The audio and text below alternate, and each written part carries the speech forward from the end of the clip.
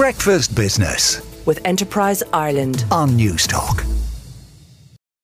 Earlier in the show, we spoke to the boss of Aviva, Declan O'Rourke, who told us that 60% of personal injury claims settled by the Personal Injury Assessment Board, or PIAB, which is designed to save money for everyone and keep insurance premiums down, are being rejected by judges.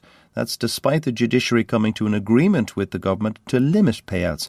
Joining me now is Stuart Gilhooly, who is a senior counsel with H.J. Ward Solicitors, which specialises in personal injury cases. Good morning, Stuart.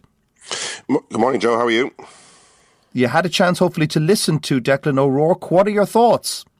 Well, yes, I think Declan seems to have slightly misunderstood the situation. But maybe perhaps the best thing to do would be for me to explain to you how the system works, and then I can probably explain to you why I think he's misunderstood it. So the way that the situation works is that where a person has a personal injury claim, they must first bring their case to the Personal Injury Assessment Board, which we know as PIAB. And when a case is brought to PIAB, assuming that the insurance company or the defendant in the case wants the case to go through the PIAB system, then the PIAB will reach an award. And an award will then either be accepted or rejected by both of the parties. If it's accepted by both of the parties, then the case is settled. If one of the parties turn it down, then it's rejected. Now, since the PIAB came into place in 2018, routinely about 40% of awards are rejected by claimants at the PIAB. That number has increased slightly since the guidelines came in April 2021. That number is now around 60%. Now, I think what he is suggesting is, I think what he meant to say was that claimants are rejecting 60% of awards at PIAB, which is correct. Now, under the advice of their lawyers. Sometimes on the advice of lawyers, sometimes on their own bat. It might depend, but we do know that certainly that the number that are rejected is around 60%.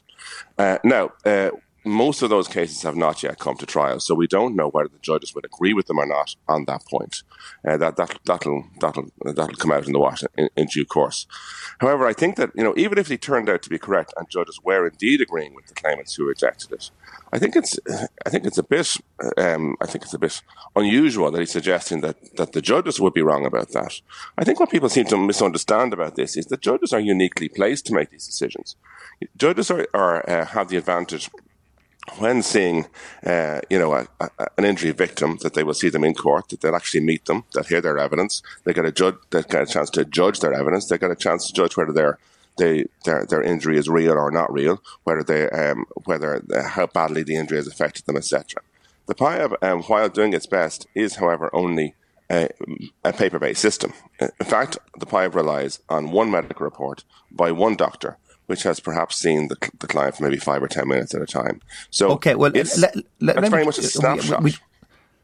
I've given you a chance to kind of to give your assessment of it as well. Why is it though, Stuart, that whiplash accounts for 2% of personal injury cases in France and 80% in Ireland?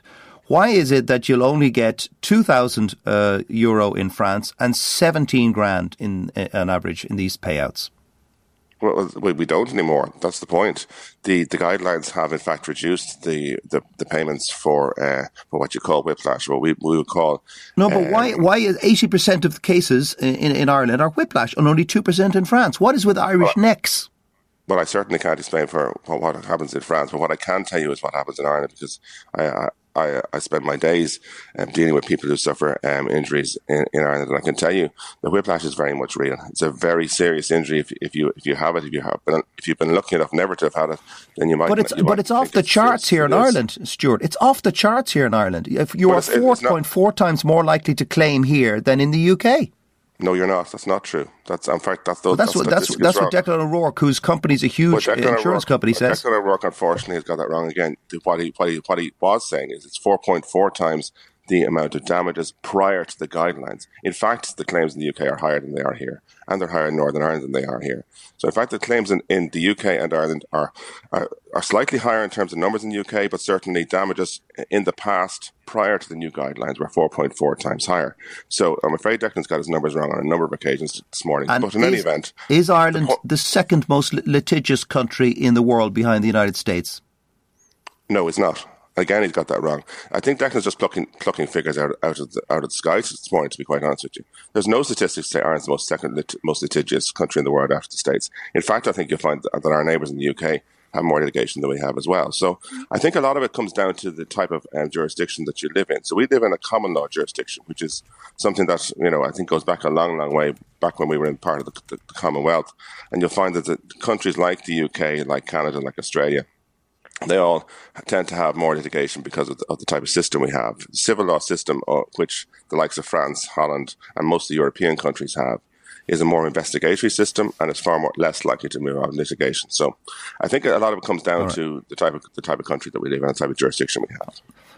Well, Stuart, I really appreciate you getting up early and giving us your side of this story. I really appreciate that. That's Stuart Gilhooly, Senior Counsel with H.J. Ward Solicitors. And Breakfast Business with Enterprise Ireland on Newstalk.